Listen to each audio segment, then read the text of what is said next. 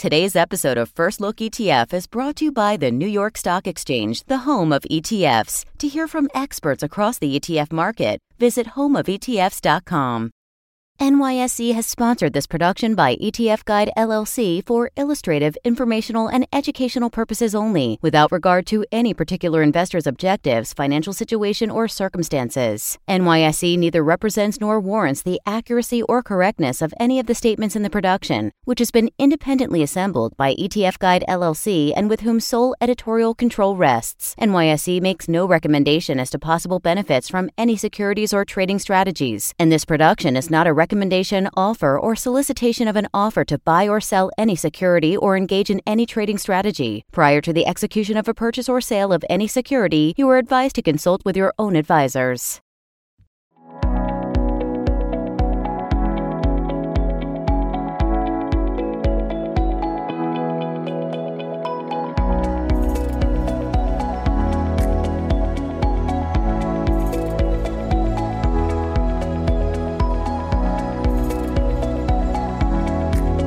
Hello and welcome to the February edition of First Look ETF. I'm Stephanie Stanton with ETF Guide. It is great to have you with us.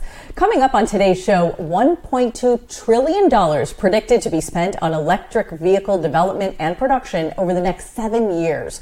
We'll tell you about a new ETF that's moving full speed ahead in this massive market. Plus, we'll examine a new hedge fund tracking ETF that aims to provide sophisticated investment strategies for all investors. And finally, we jump into a new actively managed ETF that's partnering with an NBA superstar. But first, let's dive into a quick recap of new ETF launches. We've got Douglas Yones from the New York Stock Exchange joining us now. Hi, Douglas. It's great to see you. Hi, Stephanie. It's great to be back. All right, let's start with an update on the latest numbers. Yeah, January was very busy here at the New York Stock Exchange. 21 new ETFs launched this past month with $514 million in new cash flow. And guess what? Our trend continues yet again this year with actively managed funds leading the way. 90% of all launches year to date are actively managed. We are coming up we're going to hit 1,000 actively managed ETFs here in the U.S.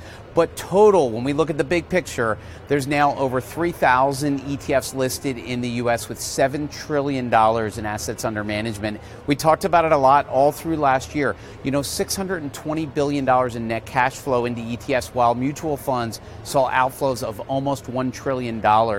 This year, I think it's going to be record-setting yet again. We had $40 billion in net cash flow come into ETFs just in January, so we're really excited. Wow. Yeah, those are very impressive numbers, Douglas, especially too with all the inflationary pressure going on, talks of recession. Let's talk about mutual fund to ETF conversions, because that has been one of the important trends that we've talked about a lot on our show. What type of conversion activity are you expecting this year? Yeah, the idea that you would take a traditional mutual fund, convert it straight into an ETF for many years was sort of talked about like this holy grail. But a couple of years ago, it happened. It happened here at the New York Stock Exchange, the first conversions, actually here in this building. And you're right, 38 funds have so far converted directly from their structure right into an ETF with $56 billion in initial cash flow. What's great news, though, they continue to grow. There's now $63 billion in those funds. The pipeline has never been stronger. There are 15 mutual funds that have been announced, planning to convert directly into an ETF, more coming that have not announced. So if you're out there and you're watching and you're thinking, hey, I'm interested, please contact anyone, whether it be me directly or anyone on my team. You can find us, just type in New York Stock Exchange ETFs. It's not hard to find. All right, impressive as always. Douglas, thank you so much for joining us. It's great to see you. We will see you next time. Thanks. I look forward to seeing the total and big picture of this show for this month. Yes, we have some great guests coming up. But before we send you off, just a quick reminder that you can now watch First Look ETF on Amazon Fire TV and Roku. Be sure to check us out there. Also, we simulcast on iTunes, Spotify, Amazon Music, and other major podcasting platforms, so you can never miss an episode. Through the year 2030, analysts expect an estimated $1.2 trillion to be spent on development developing and producing EVs. That includes everything from mining and refining raw materials to manufacturing the batteries.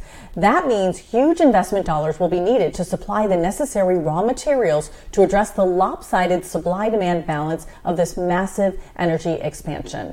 Well, joining us to discuss a new ETF that's right in the middle of all of it is Will McDonough, CEO and lead portfolio manager at EMG Advisors. Hi, Will. Welcome to the show.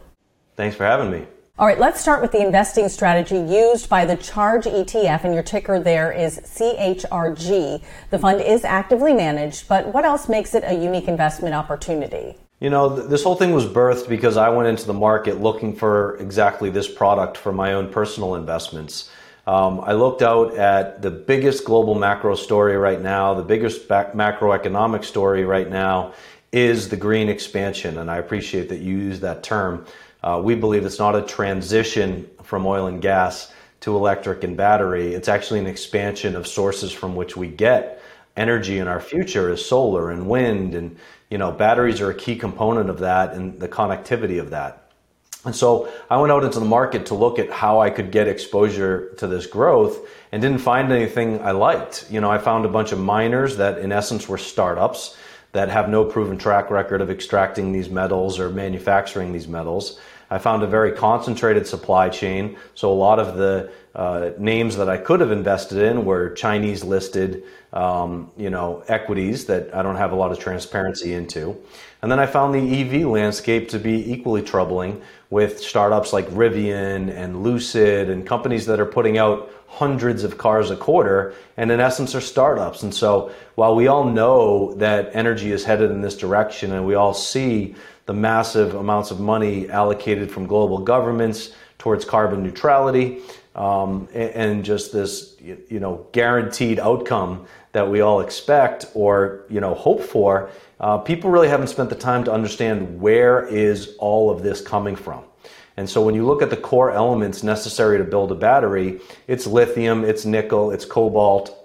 And when you look at the demand for copper connecting those batteries to all of these energy sources and all of these uses, charging stations, all of the above, these are the four core elements that we think are imperative to a battery future. And we don't think that the world has necessarily figured out, how in demand those are and how volatile the supply chains for those are. Yeah, absolutely. I mean, raw materials are critical in all of this. And I love how you phrased it as an expansion. A lot of people see these different sectors of the energy industry competing, but I love how you, sort of see the integration of it all. Let's talk about the holdings in CHRG. How many holdings does the fund have and what are some of the top positions? Yeah, and that's also what's unique about our product is we are entirely futures contracts of the core metals, right? And so if you look at any competing ETFs purporting to give exposure to EV adoption or green energy, they have equities holdings of the aforementioned, what we think are startups. When you look at what we do, we have actually 7 holdings right now, and the only reason for that is because we have 4 different lithium contracts out over June, July, August, and September. And the other holdings are May contracts for the price of nickel, cobalt, and copper, which are significant and, we think an appropriate allocation to fully participate in that adoption curve. If you look out at where, like I say, these metals are coming from, that's an issue in itself. But just, the finite supplies that are coming out of China, that are coming out of Africa, that are coming out of Peru and Chile, you start to realize that at any given moment, we could lose massive percentages of supply, and those futures contracts will be the purest way to participate in that upside without any of the execution risk that you get at a company level, exposed to the geographies that they're in, exposed to the companies and, their capacities to get licensing, their capacities to get funding. They have a lot of obstacles to success, whereas the futures contracts are pure and direct. Yeah, and you talked about sort of the volatility based on the supply of these metals, these countries in which they come from. Do you see that in the future easing up, as more people get more streamlined in extracting these metals, or do you see that continuing? I hope so, just as a citizen. I hope to see us with more sources from which to get this. But, the scary truth is that the Chinese over the last decade have gone out and accumulated literally the majority of the supply and literally the majority of the manufacturing capacity of these metals. And so we as an economy are completely dependent on relations with China and geographic access to China without even discussing whether or not self-consumption of China becomes an issue. And they start saying, you know what, we're going to keep this stuff for ourselves. There is a lot of talks and there is a lot of investments directly into U.S. assets that have proven reserves, but those are 8 to 12 years from production. So this is a much bigger issue than investors have really thought through, and that's why we think our product, should have a good run here. Yeah, and as you mentioned, a lot of geopolitical factors playing into that as well. Really quickly before we go, how do you envision investors and financial advisors using CHRG inside a diversified portfolio? Well, it's hard to meet anyone that doesn't have an allocation to energy in their portfolio, and it's hard to expect that anyone that has an allocation to energy doesn't have exposure to the 4 core elements that we have in our portfolios. And so we deserve an equal weighting to USO or oil allocation, because the future of green technologies requires our elements, just like the futures of internal combustion engines required oil and gas. And we all saw what happened with fixed supplies coming from the Middle East and Russia, and rising demands to the price of oil over the last 10 or 20 years. We predict that same activity in lithium, nickel, cobalt, and copper. Will McDonough, thank you so much for your time. It's great having you with us. Thank you. Despite industry-wide assets approaching nearly $5 trillion, hedge funds are still off limits for many investors. That's because many don't meet minimum net worth and income requirements. But now there's a new ETF that aims to bring sophisticated investment strategies to every investor. It's a hedge fund tracking ETF from Unlimited Funds. And here to discuss it is Bob Elliott, co-founder, CEO, and CIO of Unlimited Funds. Hi, Bob. It's great to have you with us. Thanks for having me. So the Unlimited Hedge Fund Multi-Strategy Return Tracker ETF, and the ticker there is HFND, hedge fund, uses a unique approach that attempts to provide hedge fund-like access for both advisors and retail investors. Can you explain more about this? Yeah, our goal is to bring a product to market that allows the everyday investor to gain access to the type of sophisticated investment strategies that typically are only available to the largest institutions in the world. And instead of directly investing in hedge fund style strategies, what we do is we've developed a technology that allows us to look over the shoulder of hedge fund managers, see what they're doing and what is driving their returns in close to real time, and then take that understanding and put it into the package of an ETF, which of course is the best investment structure for the everyday investor. And so our goal is to bring the world of hedge fund investing to everyone, and to do it at a much more reasonable cost structure than the typical 2 and 20 products that are available to most investors. So that sounds like an interesting concept, one that many people might want to get behind. How many holdings does HFND contain, and what are some of the top positions? HFND it primarily holds a range of 50 to 55 of the largest, most liquid markets in the world. They're all the names that you probably know if you're an index investor in ETFs, so products from Vanguard, iShares, etc., that are the sort of products that cover commodities, currencies, credit, fixed income, and stock sectors and geographies. At any one time, the fund will hold probably somewhere closer to 20 to 30, which are the largest exposures or the more significant drivers of hedge fund returns at any point in time. Today, what we see is most hedge fund investors are playing this current uncertainty by holding relatively low risk positions. They're valuing value stocks over growth, as well as looking at sort of top of the capital structure type credit exposures and moderate bond exposures. And I think the other thing that's very interesting about what they're positioning for is a rising inflation environment by being long industrial commodities, gold and agricultural commodities, which may not be positions that investors are typically holding in their portfolio. So with that being said, then, how do you see HFND being used by investors and financial advisors inside of their diversified portfolio, short-term and long-term? Most advisors we talk to are looking for alternative assets for their clients. They're trying to find those sorts of products that can add diversification and good risk-return characteristics to a typical 60-40 portfolio. They often run into a lot of challenges doing that because those products are often illiquid or put in structures that are tax inefficient or require a lot of paperwork. And so when we talk to advisors, they really see the opportunity for HFND to get that diversified alternatives exposure into their portfolio in a much more efficient structure, whether it's from a tax perspective or not needing to do all the paperwork you typically need in a 2-and-20 type portfolio.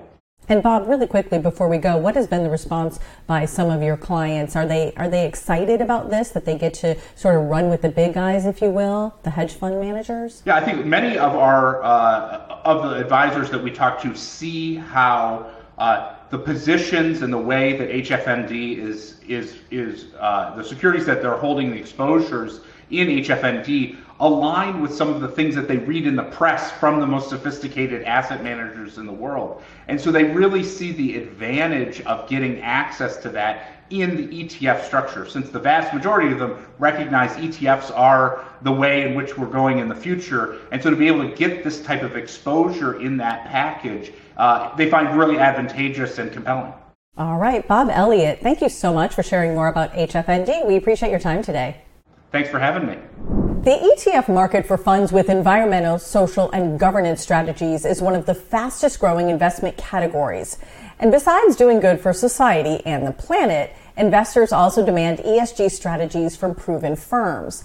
One firm front and center in this trend is also teaming up with a major sports star to further its investment offerings. Well, here to discuss all of this and more is Matt Kaufman, head of ETFs at Calamos Investments. Hi, Matt. It's great to have you with us. Stephanie, thanks for having me. Appreciate it. Happy to be here.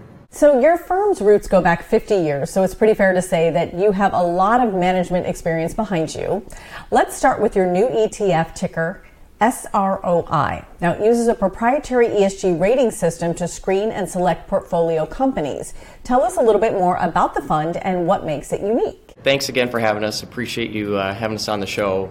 We're really excited to have SROI in the market. From my perspective, this is one of the most growth-focused, sustainable equities ETFs in the marketplace right now. It's based on one of the longest-running ESG programs in the nation, SROI, which stands for Sustainable Return on Investment. It's an actively managed ETF. It's run by 3 long-standing ESG fund managers who've been managing ESG portfolios since the late 90s. During that time, our PMs were instrumental in really helping set the standards for many of today's ESG funds.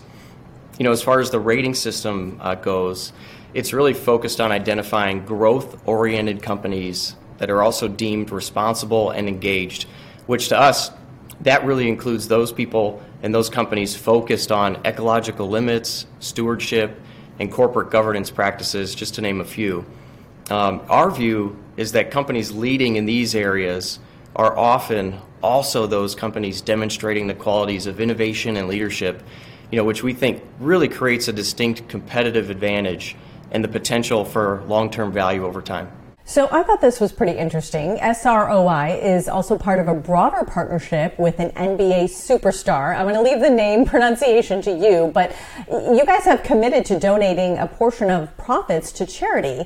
What else should investors know about this exciting partnership, and who is the NBA star? Stephanie, who better to drive awareness to financial literacy and education than Giannis Antetokounmpo? Calamos and Giannis have formed a 50-50 joint venture to build not just this ETF, but a series of funds, a mutual fund, a UCITS fund, and this global sustainable equities ETF.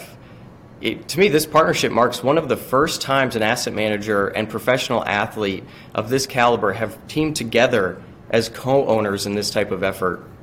And then, like you said, in addition to the investment products, the JV is committed to donating a portion of its profits to charities that reinforce the themes of financial literacy and education. Yeah, and it is unique, as you said, partnering up with an NBA star. Do you think that we're going to continue to see this trend happening, not just with you guys, but maybe other companies kind of copying you? I think we could see that. I think, Calamos really set the stage for the potential to do that type of offering going forward and partnering with folks of Giannis's caliber. And we're thrilled with the partnership, could not be happier with partnering with him, and we're excited to see where it goes. But certainly, a perfect person to drive awareness for these types of charities. I think it's great. So then how do you see advisors and investors using SROI inside a diversified portfolio? Yeah, from a product perspective, this is one of the more growth-oriented ESG ETFs in the marketplace.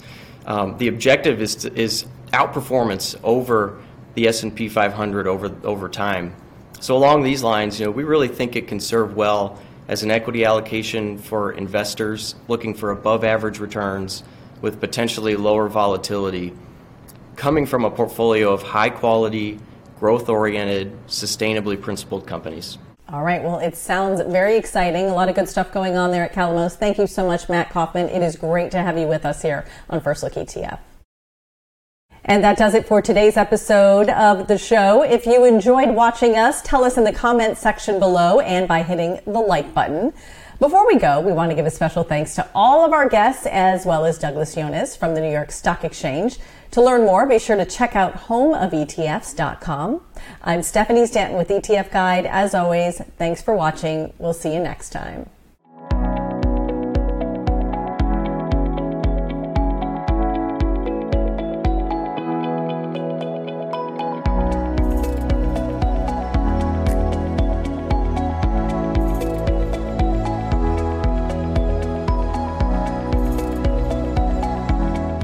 Today's episode of First Look ETF is brought to you by the New York Stock Exchange, the home of ETFs. To hear from experts across the ETF market, visit homeofetfs.com.